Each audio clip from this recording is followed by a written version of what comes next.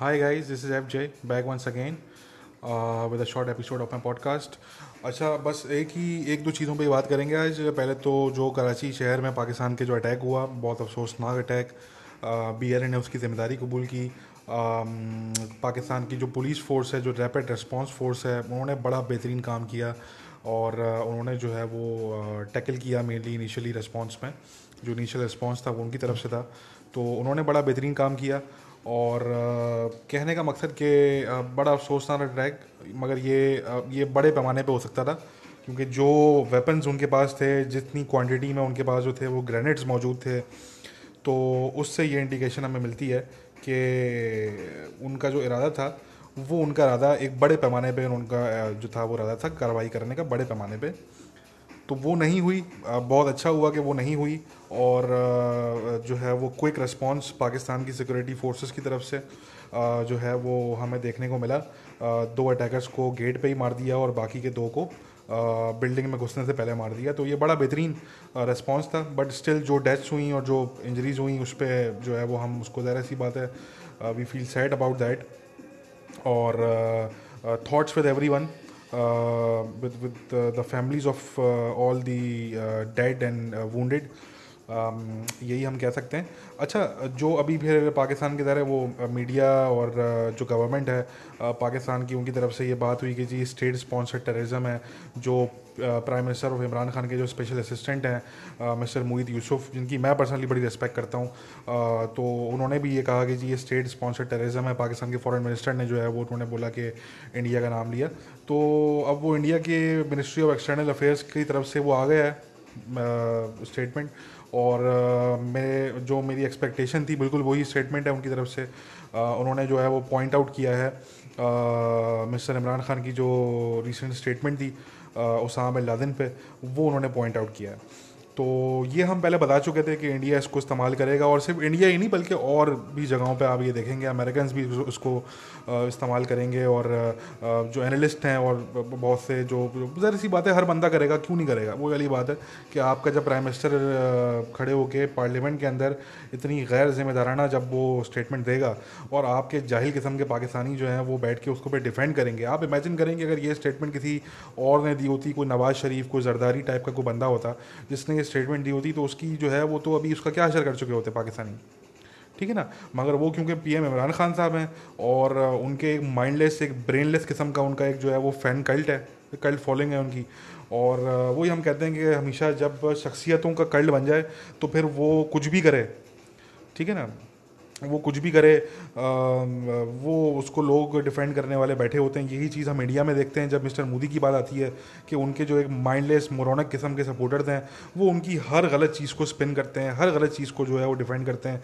यही हाल जो है वो पाकिस्तान के अंदर है कि पीएम इमरान खान साहब जो है उनकी हर फजूल, हर बकवास तरीन चीज़ को जो है वो बैठ के जो है वो लोग इनके जो कल्ट फॉलोअर्स हैं वो बैठ के डिफेंड कर रहे होते हैं। अब ये कोई और होता तो उसको फांसी पर अटका चुके होते हैं अभी तक पाकिस्तानी, ठीक है ना। मगर वो उन्होंने एक फजूल किस्म की स्टेटमेंट दी और हमें फिर उनके जो कल्ट फॉलोअर्स हैं, जो बहुत से लोग हैं गवर्नमेंट से बगैर लिंक जो लोग हैं, जो बगैर बड़े बड़े एनालिस्ट, भाई वेरीफाइड अकाउंट वाले एनालिस्ट हैं, एक वो गंजे एक वो होते हैं साहब, मैं उनका नाम नहीं लूँगा, वो इतने समझदार लोग जो हैं नॉर्मली, जिनको हमें हमें पता है कि यार कितने समझदार लोग हैं, वो ऐसी फजूल की बात कर रहे हैं कि जी ये हमने वेस्ट को, हमने अमेरिका को आंखें दिखाई हैं। अरे भाई, अपने ऊपर सुसाइड अटैक करके आप अमेरिका को आंखें दिखा रहे हो? Who the hell are you यार? आप हैं कौन? आपकी औकात क्या है दुनिया में? Who the hell are you? आप दुनिया में एक्सट्रीमिज़म का गढ़ वैसे ही माने जाते हैं, ठीक है जी। टेररिज्म का गढ़ हो ना हो, वो तो आपको अपनी सिक्योरिटी फोर्सेस को, ये मैं कहता हूँ कि आपको सल्यूट करना चाहिए कि उन्होंने ज़रब अज़ब करके और ये सारी चीज़ें करके उन्होंने जो है वो टेररिज्म का खात्मा किया बड़े लेवल पे। वरना ये पाकिस्तानी कौम तो इस काबिल नहीं थी। ये तो उसामा बिन लादेन की फ़ैन जो कौम है पाकिस्तान की, ये तो इस काबिल नहीं थी। ये तो इस काबिल थी कि इन पे हकीमुल्ला मसूद और बैतुल्ला मसूद, इनका जो है वो शरिया नाफिज होता है इन पे, ठीक है ना जी। वो गर्दनें उड़ाई जाती सड़कों पे, ये तो उसी काबिल थे। ये इनकी पाकिस्तान की सिक्योरिटी फोर्सेस ने, जिनको सलूट करना चाहिए, दुनिया करती है पाकिस्तानियों के अलावा, ये बैठ के डिफेंड करते हैं उसामा बिन लादेन को। यार आपकी फोर्सेस ने इतनी कुर्बानियाँ दी, आपके सोल्जर्स ने, आपके सिविलियंस ने इतनी बड़े पैमाने पे कुर्बानियाँ दी, आप उनकी कुर्बानियों पे थूक रहे हो यार। आपको शर्म आनी चाहिए, डूब मरो यार जाके यार। आप लोग फजूल किस्म के लोग हैं यार ये। तो खैर ये हम बता चुके थे भाई ये हम बता चुके थे पहले ही आपको कि इंडियंस भी इसको इस्तेमाल करेंगे और भी लोग इसको इस्तेमाल करेंगे, ठीक है जी। तो इसके लिए अब आप आराम से बैठें, इसको एंजॉय करें। आपके वो वाली बात कि आपका ये फजूल की मंतक कि हमने जो है वो अमेरिका को आके दिखाई, अरे अपने ऊपर सुसाइड अटैक कर लिया आपने, आप कह रहे हो अमेरिका को आके दिखाई। America is laughing at you right now, people in Washington are laughing at you, people in New Delhi are laughing at you. आप लोगों को यार पता ही नहीं है दुनिया कहाँ जा रही है, और आप लोग पता नहीं कहाँ बैठे हुए हैं, अपने बबल से बाहर नहीं निकलना आप लोगों ने। फजूल किस्म की बात हमने जो है वो आंखें दिखाई। अरे कौन सी आंखें दिखाई यार, आप होते कौन है आंखें दिखाने वाले, आपकी औकात क्या है? आंखें दिखाई हमने। उसामा बिन लादेन आपके घर में से पकड़ा गया, आपका प्राइम मिनिस्टर कह रहा है कि जी हम ये डिसाइड नहीं कर पा रहे थे कि हम अमेरिका के अलाई थे या हम दुश्मन थे। अरे भाई, तो उसामा बिन लादेन का अमेरिका से निकला क्या? वो कोई न्यूयॉर्क से, कोई मिशिगन से, कोई शिकागो से निकला क्या? वो आपके घर से निकला ना। तो मतलब आप क्या कहना चाह रहे हैं? मतलब आप कहना क्या चाह रहे हैं यार? आप मतलब ये एक्सेप्ट कर रहे हैं कि आप अलाई नहीं थे, आप दुश्मन थे वाकई में, ये आप एक्सेप्ट कर रहे हैं।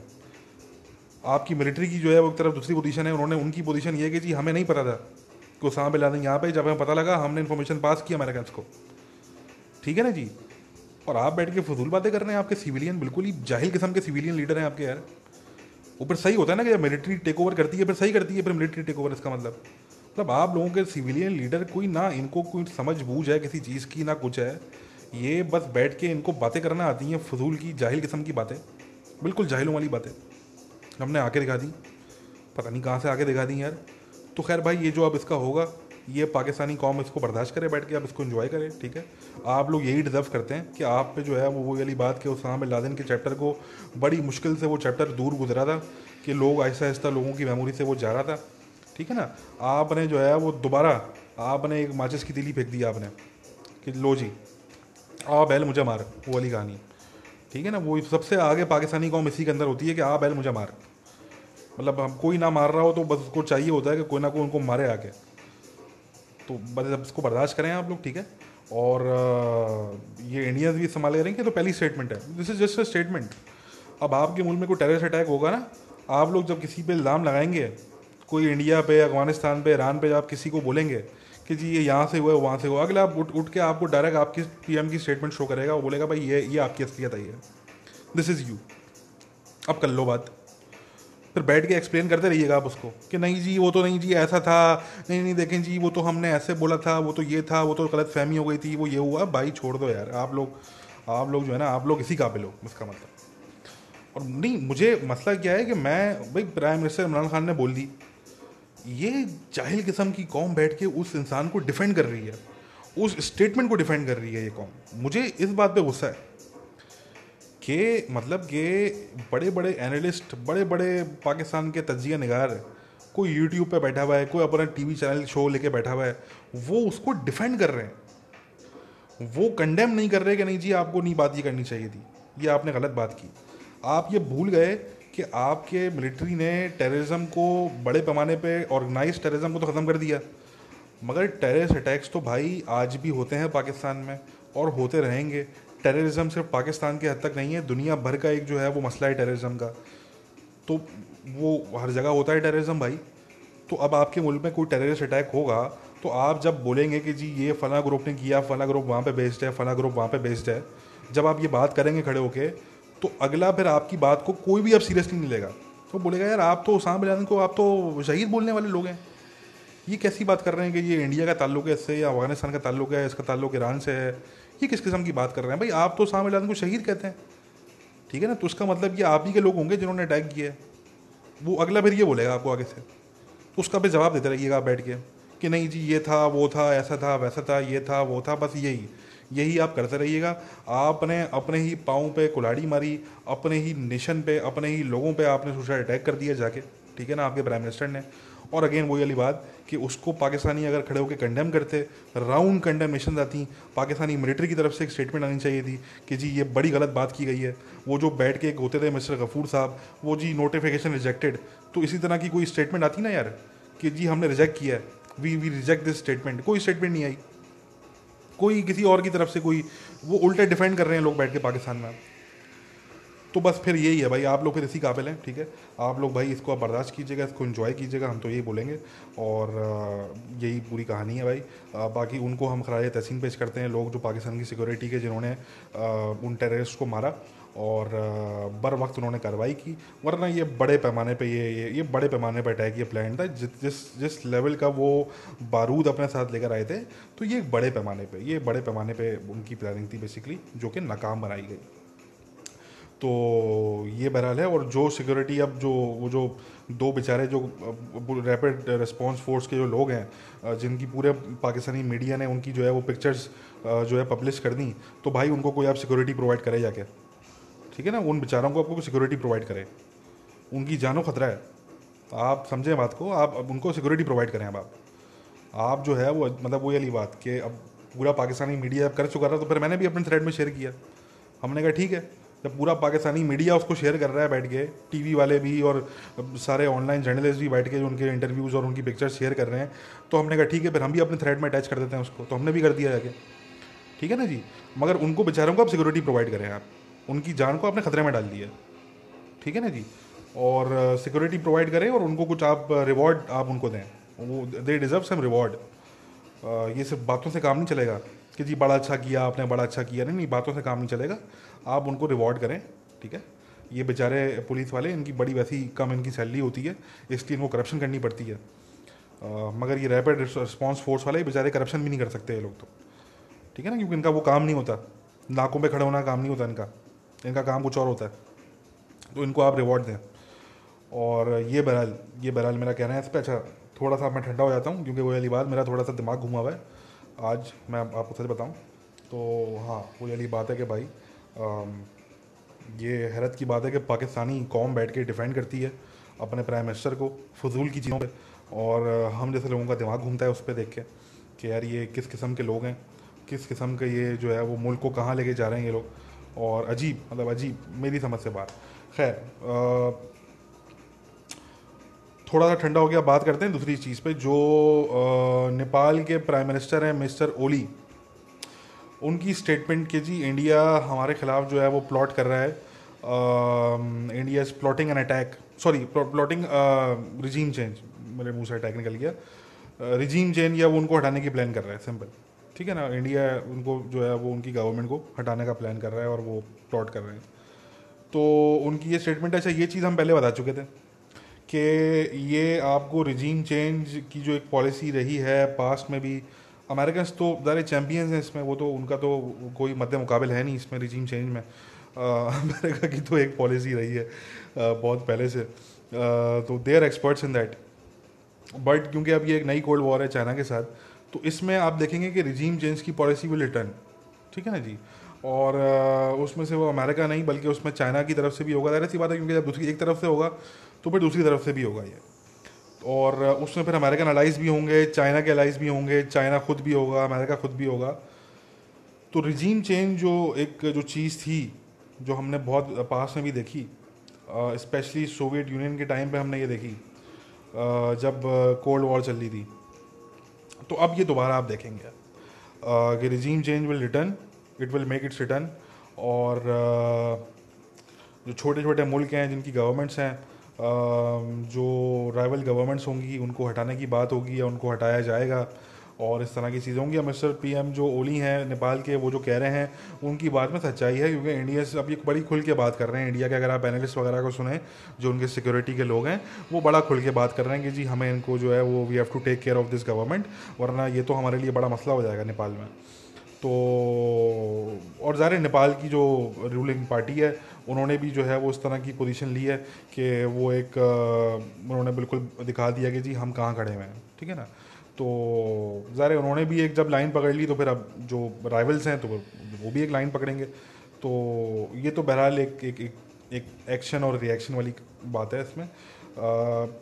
तो मगर ये उनकी स्टेटमेंट मौजूद है, तो मैंने खैर बता दिया था पहले आप लोगों को कि रिजीम चेंज ये अब आपको देखने को मिलेगा, जो चाइना के अलाइज हैं वहाँ पे भी, और जो अमेरिका के अलाइज हैं वहाँ पे भी पॉसिबली, क्योंकि एक तरफ से होगा दूसरी तरफ से भी होगा।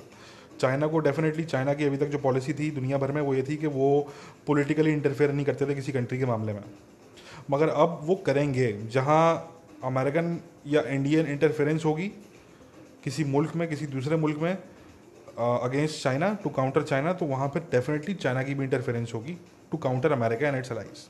ये एक बड़ी लॉजिकल बात है।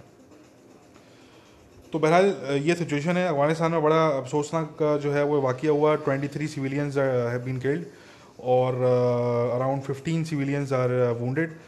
प्लस जो फार्मिंग एनिमल्स होते हैं, वो लाइफ स्टॉक जो होता है उनकी, वो जानवरों की बड़ी डेथ्स हुई। वो बेसिकली एक बाज़ार टाइप एक गैदरिंग थी वहाँ पे, जिस पे मोर्टार स्ट्राइक्स हुए। जो लोकल सोर्सेज हैं प्लस जो तालिबान हैं वो ये कह रहे हैं कि जी ये अफगान मिलिट्री ने किए हैं ये मोर्टार स्ट्राइक्स। जबकि जो गवर्नर है हेलमंड का, ये हेलमंड में हुआ क्योंकि संगीन डिस्ट्रिक्ट के अंदर, तो जो हेलमंड का जो गवर्नर का ऑफिस है वो ये कह रहा है कि जी ये मोर्टार रॉकेट मारे गए तालिबान की तरफ से और कार बॉम्बिंग हुई तालिबान की तरफ से। अब मैं घंटों लगा रहा, मैंने पूरा सर्च कर दिया दरी के अंदर, पश्तो के अंदर, मतलब इंग्लिश के अंदर, हर हमने चीज़ ओपन सोर्स इंटेलिजेंस में हम घुस गए अंदर। हमने कहा भाई कोई एविडेंस मिल जाए हमें कि कार बॉम्बिंग हुई है। कोई कार बॉम्बिंग का हमें एविडेंस नहीं मिला अभी तक। और मुझे जो लोकल सोर्सेज बता रही हैं वो ये बता रही हैं कि जी कोई कार बॉम्बिंग नहीं हुई, ये गवर्नर का जो ऑफिस है ये झूठ बोल रहा है, कोई कार बॉम्बिंग नहीं हुई है। मोर्टार स्ट्राइक्स हुए हैं जो कि अफगान मिलिट्री बेस से करीब में वहाँ से हुए हैं और कोई कार बॉम्बिंग नहीं हुई है। तालिबान का भी यही कहना है।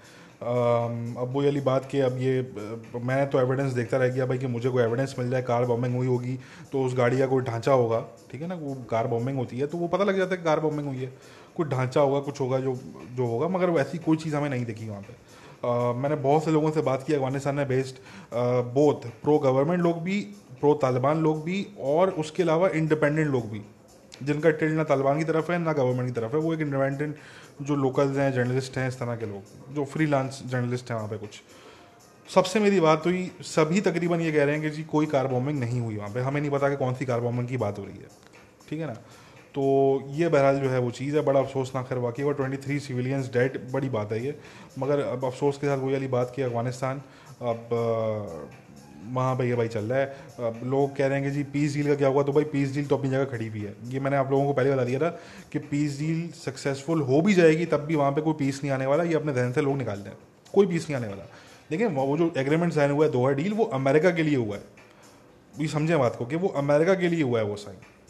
जब तक अमेरिकन पे अटैक नहीं हो रहे तालिबान के, American are happy, Taliban are happy, everyone is happy. मतलब एवरीवन तो खैर हैप्पी नहीं, अफगान गवर्नमेंट तो हैप्पी नहीं है मगर ये कह लें कि भाई अमेरिकन हैप्पी हैं तो बस सब हैप्पी हैं, वो वाली बात है। अमेरिकन हैप्पी हैं तो सब हैप्पी हैं, ठीक है ना, ये समझ लें आप। क्योंकि फिर किसी को फिर वो वाली बात के कोई कितना ही शोर मचाए उस पर, अमेरिकन अगर खुश हैं तो फिर कोई कुछ नहीं होने वाला उस पर। वो Doha deal will stand, it will stand, but it does not mean that there will be peace on the ground. ये समझने वाली बात है, ठीक है ना। पीस होने में और डील साइन होने में बड़ा फ़र्क है, और डील सक्सेसफुल होने में और पीस होने में भी बड़ा फ़र्क है। सक्सेसफुल हो जाएगी, अमेरिकन वहाँ से अपनी मैक्सिमम प्रेजेंस निकाल लेंगे, मगर पीस ऑन द ग्राउंड नहीं आएगा। ये हमने बहुत पहले बता दिया आपको बात, ठीक है जी। तो बहरहाल ये सूरत हाल है। बस आज के पॉडकास्ट में मैं इतनी बात करूँगा। और it was a pretty exhausting day. मैं पूरी रिपोर्ट कंपाइल कर रहा था, जो हम रिपोर्ट्स अपनी कंपाइल करते हैं अपने प्राइवेट क्लाइंट्स के लिए। तो कराची के अटैक पे और अफगानिस्तान में जो ये अटैक हुआ, इस पे मैं रिपोर्ट्स कंपाइल कर रहा था। मेरा पूरा दिन उसी में गुजरा। और वो वाली बात कि it was an exhausting day. और अनफॉर्चुनेट जो डेथ्स होती हैं ज़ाहिर सिविलियन। अब बहुत से इंडियंस आके बोले लगते हैं कि जी आप जो है वो टेररिस्ट बोलते हैं, देखें आप, और आप कश्मीर के जो है उसमें आप उनको मिलिटेंट बोलते हैं। तो देखें मैं ज़रा सा इंडियंस के लिए ये बात मैं क्लियर कर दूं पहले, ये बिफोर एंडिंग द पॉडकास्ट। देखें बात सारी आती है कि पहले तो इसको समझ लें, Kashmir is a disputed territory, ठीक है जी। कश्मीर का आप जो कंपैरिजन करते रहते हैं दुनिया भर की और जगहों से, वो करना आप प्लीज़ बंद कर दें। कश्मीर को डिस्प्यूटेड टेरिटरी आप नहीं मानते, आप ना माने, आप नहीं मानते, आप ना माने। आप कश्मीर को मार्स का हिस्सा मान लें, आप कुछ जुपिटर को वीनस का हिस्सा बोल रहे हैं आप कश्मीर को। भाई आपके बोलने से कुछ नहीं फ़र्क पड़ता। दुनिया मानती है डिस्प्यूटेड, दुनिया का इंटरनेशनल मीडिया मानता है डिस्प्यूटेड, यूएन मानता है डिस्प्यूटेड, पाकिस्तान मानता है डिस्प्यूटेड जो कि पार्टी है कश्मीर इशू की, ठीक है जी। तो आप माने ना माने, दुनिया मानती है डिस्प्यूटेड, बस सिंपल सी ये बात है। तो पहली बात बता दी कि कश्मीर डिस्प्यूटेड टेरिटरी है। अच्छा, मैं कश्मीर में मिलिटेंट्स को मिलिटेंट क्यों बोलता हूँ? देखिए militant is an it is an a political term. एक अपॉलिटिकल टर्म है, यानी कि पॉलिटिक्स से कोई लेना देना नहीं है, कोई पॉलिटिकल टर्म नहीं है मिलिटेंट। जो कराची में जो दहशत गर्द थे वो भी टेक्निकली मिलिटेंट थे, वो भी टेक्निकली मिलिटेंट ही थे, ठीक है जी। तो उनको भी मतलब आप मिलिटेंट कहते हैं, आप उनको मिलिटेंट, वो कोई टेक्निकली देखें तो वो कहना गलत नहीं होगा उनको मिलिटेंट, ठीक है ना जी। मगर फ़र्क कहाँ पे आता है, हम जब एकेडमिक लेवल पे बात करते हैं, कश्मीर में जो मेजॉरिटी अटैक्स होते हैं वो सिक्योरिटी फोर्सेस पे होते हैं, ठीक है। ये एकेडमिक बात है, अगेन ये एकेडमिक बात है। जो कश्मीर में अटैक्स होते हैं वो सिक्योरिटी फोर्सेस पे होते हैं। ये जो अटैक हुआ कराची शहर के अंदर, ये सॉफ्ट टारगेट पे हुआ, सिविलियन टारगेट पे। भाई कराची स्टॉक एक्सचेंज में कौन बैठे हुए हैं, कोई पाकिस्तानी मिलिट्री के लोग बैठे हुए हैं, कोई इंटेलिजेंस के लोग बैठे हुए हैं वहाँ पे? क्या वहाँ पे वो सॉफ्ट टारगेट है ना, सिविलियंस है वहाँ पे, तो सिविलियंस पे अटैक हुआ, विच इज़ कंडेमेबल। वो दुनिया में कहीं पे भी हो, इट इज़ कंडेमेबल। अच्छा, सिक्योरिटी फोर्सेस से भी जो अटैक हो तो हम उसको भी कंडेम करते हैं। मुझे कभी भी आप नहीं देखेंगे कि मैं कश्मीर में कोई अटैक हो इंडिया की सिक्योरिटी फोर्सेस पे तो मैं उसको प्रेस कर रहा हूँ या मैं जो है वो खुश हो रहा हूँ उस पर, कभी भी नहीं देखेंगे। ये फजूल बात बिल्कुल, हम तो कंडेम करते हैं हर तरह की मिलिटेंसी को।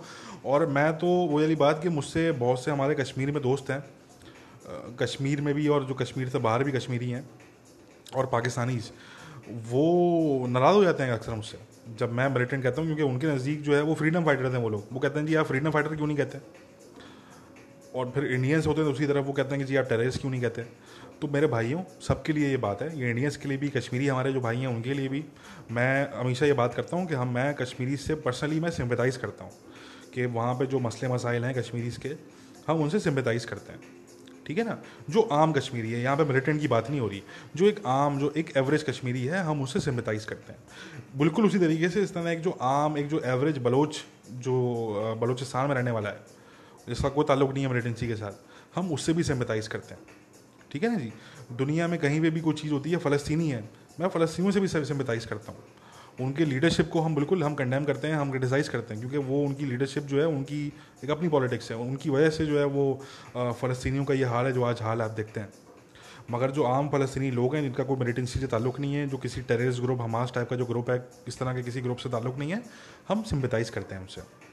दुनिया में कहीं पे भी कोई सिविलियंस हो आम, जिनका मिलिटेंसी से कोई ताल्लुक ना हो और उन पे कुछ जुल्म हो या उनके साथ कोई नाइंसाफ़ी हो, हम उसको कंडेम भी करते हैं और हम उसको उससे सिम्पथाइज़ भी करते हैं, ठीक है ना।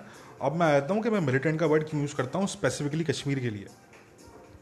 उसकी वजह ये मेरे भाई कि मेरे पास इतना टाइम नहीं है कि मैं बैठ के पाकिस्तानीज़, कश्मीरीज़ और इंडियन से बैठ के मैं बहस मुबाहिसा करूं और मैं हर दिन जो है वो बैठ के मैं जो है वो झगड़े में पड़ जाऊं कि वो मिलिटेंट है, टेररिस्ट है, फ्रीडम फाइटर है, क्या है।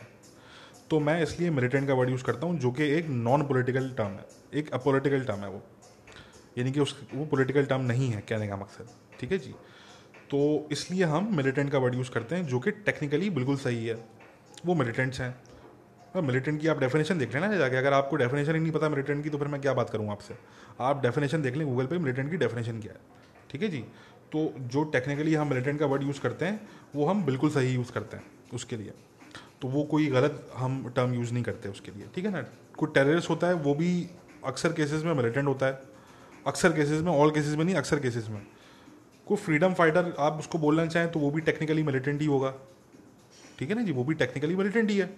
तो मिलिटेंट की जो टर्म है, it is an apolitical term, non political term है, आप ये कह लें। तो इसलिए मैं यूज़ करता हूँ क्योंकि वही वाली बात कि भाई मेरे पास इतना टाइम नहीं है कि मैं आप लोगों की जियो पॉलिटिक्स में पढ़ूँ, ठीक है ना। ये जियो पॉलिटिक्स की आप लोग करते हैं ना, एक दूसरे को गालियाँ देना, और वो फ्रीडम फाइटर है तो ये टेररिस्ट है, ये टेररिस्ट है तो वो फ्रीडम फाइटर है, ये धंधे भाई आप लोग करें। मैं प्रोफेशनली मैं काम करता हूँ, मेरी अपनी ऑर्गेनाइजेशन है जो कि है ही काउंटर टेररिज्म पे, जो कि है ही काउंटर एक्सट्रीमिज्म पे, ठीक है ना जी। और हम आने वाले वक्तों में होपफुली हम एक वेस्टर्न यूनिवर्सिटी के साथ हम कोलैबोरेशन के अंदर हम एक अपना मैंने जो बात की थी लास्ट पॉडकास्ट में कि हम एक कोर्स भी हम जो है वो स्टार्ट करेंगे, जो कि जनरल पब्लिक के लिए होगा, ऑनलाइन कोर्स होगा, जनरल पब्लिक के लिए होगा, एजुकेशनल कोर्स, कि लोगों को ज़रा सा एजुकेट हो जाएं लोग कि ये जो मिलिटेंट कौन होता है, गुरिल्ला वॉरफेयर क्या होती है, फ्रीडम फाइटर क्या होता है, टेररिस्ट क्या होता है, ये सारी चीज़ों में हम ज़रा सा एजुकेट कर दें ताकि लोगों को। तो वो एक ऐसा कोर्स होगा जो कि एक बड़ी छोटी सी फीस होगी, जो आप पे करके आप जो है वो ऑनलाइन आप वो कोर्स कर सकते हैं बगैर उसमें एग्ज़ाम आपका लिया जाएगा, आपको सर्टिफिकेट इशू किया जाएगा। तो कहने का मकसद कि ये भी हम फ्यूचर में करेंगे होपफुली, बट अभी के लिए मैं इतना बता दूं कि भाई मिलिटेंट की टर्म जो है वो एक नॉन पॉलिटिकल टर्म है।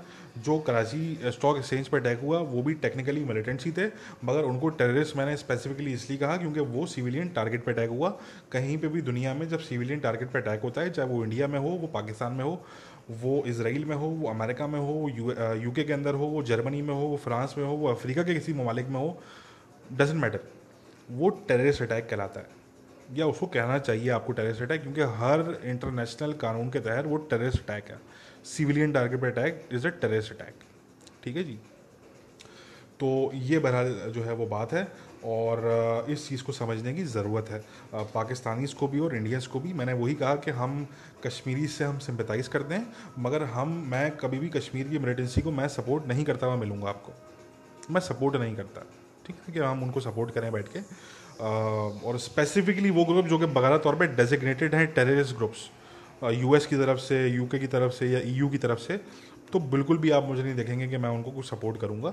मैं कंडेम करता हूं मिलिटेंसी को। मिलिटेंसी जो है वही हम बात करते हैं, कश्मीरीज को भी हम ये समझाते हैं, जो कि अक्सर उनको बात मेरी पसंद नहीं आती, कि मिलिटेंसी आपकी जदोजहद का, आपकी जो स्ट्रगल है उसका मिलिटेंसी हल नहीं है। मिलिटेंसी आपकी स्ट्रगल को मलाइन करती है, स्टेन करती है। ये दुनिया इसलिए जो है वो ज़्यादा कश्मीर पे बात नहीं करती क्योंकि आपके वहाँ पे मिलिटेंसी आप करते हैं। आप मिलिटेंसी नहीं करें, आप नॉन वायलेंस जो है वो एक अपना तरीका लें और पॉलिटिकली आप उसको देखें, आप दुनिया में अपनी आवाज़ उठाएं, हम आपके साथ खड़े होंगे। मगर मिलिटेंसी जो है वो किसी चीज़ का हल नहीं है। यही चीज़ हम बलोच, जो हमारे बहुत से दोस्त हैं बलोचिस्तान में, हम उनको ये कहते हैं कि आप सिंपैथाइज ना किया करें मिलिटेंसी को, आप कंडेम करें मिलिटेंसी को। आपके जो भी मसले हैं भाई, आपने मसलों का हल किससे मांगना है? आपने फ्रीडम तो नहीं मिलने वाली ना यार। फ्रीडम, देर इज़ फ्रीडम, कोई फ्री बलूचिस्तान, कोई फ्री कश्मीर नहीं होने वाला। ये तो समझ लें आप लोग ना, ये तो समझ लें एक दफ़ा कि वो इंडिया की इतनी बड़ी जो फौज है वो वहाँ पे कुछ चने चाट छोले बेचने के लिए नहीं बैठी हुई यहाँ पे वो। ठीक है ना जी। आप जाके उन पर अटैक करेंगे तो आगे वो गोली चलाएंगे आप पे, सीरियस अल्फाज में। और वो हर दिन जो है वो इनकाउंटर चल रहे होते हैं कश्मीर के अंदर, अब तो डेली बेसिस पे चल रहे होते हैं। तो अगेन ये ना करें, पॉलिटिकली बात करें। आपको राइट्स चाहिए, आप किससे मांग रहे हैं राइट्स? भाई आप किससे मांग रहे हैं राइट्स? बलोच राइट्स मांग रहे हैं तो वो पाकिस्तान से मांग रहे हैं ना, पाकिस्तानी स्टेट से। तो फिर पाकिस्तानी स्टेट को गाली ना दो यार। आप जो है वो पॉलिटिकली बात करो, तमीज़ से बात करो, और आप जो है वो अपनी आवाज़ आप आगे तक पहुँचाओ। हम खड़े होंगे आपके साथ यार, ठीक है ना। हम जैसे हज़ारों लोग खड़े होंगे आपके साथ। मिलिटेंसी की तरफ ना जाओ। और यही चीज़ हम कश्मीरियों को बोलते हैं। डिस्प्यूटेड टेरिटरी है बिल्कुल, अगेन पाकिस्तानी के लिए भाई कि हमें पता है कि डिस्प्यूटेड टेरिटरी है, कोई कंपेयर नहीं कर रहा कश्मीर को और बलूचिस्तान को, मगर मिलिटेंसी की बात हो रही है यहाँ पे, सिर्फ मिलिटेंसी की बात, कि मिलिटेंसी किसी भी प्रॉब्लम का हल नहीं होता। ठीक है ना जी। और ये बहरहाल जो है वो ये चीज़ है। अच्छा, फिर बहुत से लोग कंपेयर करते हैं अफगान तालिबान को, कहते हैं देखें जी तालिबान ने तो अमेरिका को हरा दिया। तो हम दोबारा समझाते हैं उनको कि अमेरिका पहली बात नहीं हारा। अमेरिका अलकायदा के लिए आया था, अलकायदा को उन्होंने उड़ा के रख दिया वहाँ से, उसामा बिन लादेन को मार दिया, उनका ऑब्जेक्टिव अचीव हो गया। ठीक है जी। तालिबान को वो डिफीट करने आए नहीं थे वहाँ पे। प्लस प्रॉब्लम यह है कि America is literally an occupying power. वो एक समंदर पार, एक ओशंस अक्रॉस वो एक पार है, वो आके अफगानिस्तान में बैठी, तो उनको तो जाना ही है ना वहाँ से यार। वो तो हर सेंस में ऑक्यूपाइंग पावर है। मगर इंडिया, वो वाली बात कि कश्मीर जो है वो कोई पहले कोई किसी और मुल्क का हिस्सा होता था क्या? मुझे कोई ये बात समझा दे कि कश्मीर जो था वो 1947 से पहले क्या किसी और मुल्क का हिस्सा हुआ करता था वो? या मतलब कोई वो क्या था वो मतलब किस मुल्क का हिस्सा था भाई? वो इंडियन सब कॉन्टिनेंट में था ना यार। वो ब्रिटिश मैंडेट के अंडर था, प्रिंसली स्टेट था, सारी चीज़ें थी, मगर वो टेक्निकली वो इंडिया के उसमें था वो सारा। ठीक है ना। फिर वो पाकिस्तान आज़ाद हुआ, पाकिस्तान कहता है कि जी हमें मिलना था कश्मीर, वो फिर एक जियो पोलिटिकल इशू है। 1947 के बाद से ये बन जाता है जियो पोलिटिकल इशू। मगर ऐसा नहीं है कि इंडिया जो है वो किसी कुछ समंदर पार से कोई इंडिया आया, उसने यहाँ पे फौजें अपनी उतारी और उसने जो है वो उसको जो है वो ऑक्यूपाई कर लिया। ऐसा नहीं है। फ़ौजें कश्मीर में जो है वो इंडिया की भी हैं और पाकिस्तान की भी हैं। तो दोनों फ़ौजें निकालें, या तो रेफरेंडम कराएं, वो कराएंगे नहीं भाई, या तो रेफरेंडम करा लें दोनों मुल्क। हम तो कहते हैं आप कराएं, अब नहीं कराएंगे, क्योंकि इंडिया के लिए जो है वो कश्मीर की अपनी स्ट्रेटेजिक इंपॉर्टेंस है, पाकिस्तान के लिए अपनी स्ट्रेटेजिक इंपॉर्टेंस है। क्या पाकिस्तान कभी ज़िंदगी में आज़ाद कश्मीर को अलग करने देगा, इनके इंडिपेंडेंट होने देगा? नहीं होने देगा। ये सब कहने की बात है कि जी हम रेस्पेक्ट करते हैं, हम ये हम वो सब कहने की बात है। भाई आज़ाद कश्मीर की पाकिस्तान के लिए बड़ी जो है वो स्ट्रेटेजिक इंपॉर्टेंस है। पाकिस्तान कभी भी नहीं चाहेगा कि जी कश्मीर जो है वो आज़ाद कश्मीर इंडिपेंडेंट हो जाए कल को, कभी भी नहीं चाहेगा पाकिस्तान। इसी तरीके से इंडिया भी नहीं होने देगा, उनकी इतनी बड़ी फौज बैठी हुई है वहाँ पे। तो ये छोड़ दें कि आज़ादी मिलेगी, फ्री होगा, ये वो छोड़ दें, ये फैंटेसी वर्ल्ड से निकले भाई, रियलिटी में आया। तो यही बात हम सबको समझाते हैं कि भाई मिलिटेंसी जो है वो किसी चीज़ का हल नहीं है। चाहे आप बलूचिस्तान में हो, चाहे आपके इशूज़ बलूचिस्तान में हैं, चाहे आपके इशूज़ जो है वो कश्मीर में हैं, चाहे आपके इशूज़ दुनिया के भाई किसी भी हिस्से में आपके, मिलिटेंसी से आपको कोई कुछ हासिल नहीं होने वाला, ठीक है ना। और ये बहरहाल ये चीज़ है। तो भगवान तालिबान का मैं बता दिया कि वो तो इसलिए क्योंकि वो ना अमेरिकन ने कभी उनको टेररिस्ट डिक्लेयर किया, ना अमेरिका वहाँ पे उनको डिफीट करने के लिए आया था, वो आया था अलकायदा के लिए, जो उन्होंने ऑब्जेक्टिव अपने अचीव कर लिए, और उनको तो जाना ही जाना था वहाँ से, ठीक है ना। तो तालिबान का एक अलग है, उसको कंपेयर आप नहीं कर सकते किसी भी और चीज़ से, ठीक है ना। और अमेरिका जो मैंने कहा वो तो एक लिटरली ऑक्यूपाइंग पावर है वहाँ पर अफगानिस्तान के अंदर, तो उसको आप कंपेयर ना करें। तो तालिबान की एक अलग कहानी है। बहरहाल जो बलूचिस्तान का इशू जो है, इनके बलूचिस्तान में जो मिलिटेंसी है, जो BLA टाइप के ग्रुप्स हैं, ये एक अलग चीज़ है। जो कश्मीर है जो कि डिस्प्यूटेड टेरिटरी है, वो एक अलग चीज़ है। वहाँ पे डेफिनेटली पाकिस्तान भी पार्टी है उसकी, और पाकिस्तान भी जो है वो उसको उनको कोई मतलब Pakistan does not shy away के मतलब वो खुल के सपोर्ट करते हैं पाकिस्तान का मीडिया, आप देख लें, वो खुल के वहाँ पे फ्रीडम फाइटर कहते हैं वो वहाँ पे उनके जो मिलिटेंट्स हैं वहाँ पे कश्मीर के। तो वही बात होती है कि फिर वो आपके भी जो जो टेररिस्ट होंगे वो फिर कोई खड़ा होकर उनको भी फ्रीडम फाइटर बोल देगा, तो आप फिर इसी बहस में पड़े रहोगे यार, ठीक है ना, कि ये फ्रीडम फाइटर है तो वो टेररिस्ट है, ये टेररिस्ट है तो वो फ्रीडम फाइटर है। तो भाई हमें इस बहस में नहीं पड़ना होता, ठीक है। हमारे पास दुनिया में और बहुत से काम है, ये आप लोग करो आपस में पाकिस्तानी इंडियंस, हमारे पास और बहुत से काम होते हैं। तो इसलिए मैं मिलिटेंट का वर्ड यूज़ करता हूँ जब कश्मीर की बात आती है। तो वो मैंने आपको एक्सप्लेन कर दिया इंडियंस के लिए कि भाई हम इसलिए मिलिटेंट का वर्ड यूज़ करते हैं कि वो एक नॉन पॉलिटिकल टर्म है जो कि टेक्निकली सही भी है। और आप उसको टेररिस्ट बोलें, आप टेररिस्ट बोलते रहें उसको, हम तो नहीं रोक रहे आपको बोलने से, ठीक है ना। आप बोलो, आप बोलते रहो, तो उससे कोई मसला नहीं है, वो आप बोलो। पाकिस्तानी फ्रीडम फाइटर बोलते हैं तो भाई आप बोलते रहो, ठीक है ना। अब मेरे पास मगर इतना टाइम नहीं है कि मैं इन चक्करों में पढ़ूँ और मैं बैठ के जो है ना वो इस बहस के अंदर में पढ़ूँ मैं और डेली बेसिस पे, क्योंकि मेरा काम तो है ही मिलिटेंसी को कवर करना, मेरा तो काम ही मिलिटेंसी पे है। तो मैं अगर इन चीज़ों में पढ़ गया तो मेरा तो हो गया काम फिर। मेरे तो वो वाली बात कि मेरी तो ज़िंदगी अदाब कर देंगे पाकिस्तानी इंडियंस। तो इसलिए बहरहाल ये खैर थोड़ा लंबा हो गया, मगर समझाने का मकसद जो था वो मेरे ख्याल से अब आप लोगों को बात समझ आ गई होगी। अब मुझसे मेरे ख्याल से दोबारा आप कोई नहीं पूछेगा आगे कि आप ये मिलिटेंट क्यों बोलते हैं, या आप कराची के जो अटैक हुआ उसको आपने टेररिस्ट क्यों बोला। वो मेरे ख्याल से समझ में आ गई लोगों को। और जिसको समझ में नहीं आई तो भाई वेट करे, हमारा ऑनलाइन कोर्स जब होगा, जनरल पब्लिक के लिए इशू होगा, तो भाई उसको अटेंड करें, फीस पे करें, अटेंड करें, ठीक है, ताकि आप एजुकेट हो सकें। मैं इतना ही कहूँगा। तो खैर आज के लिए इतना ही काफ़ी है, ठीक है। फिर I will be back very soon, take care, bye bye.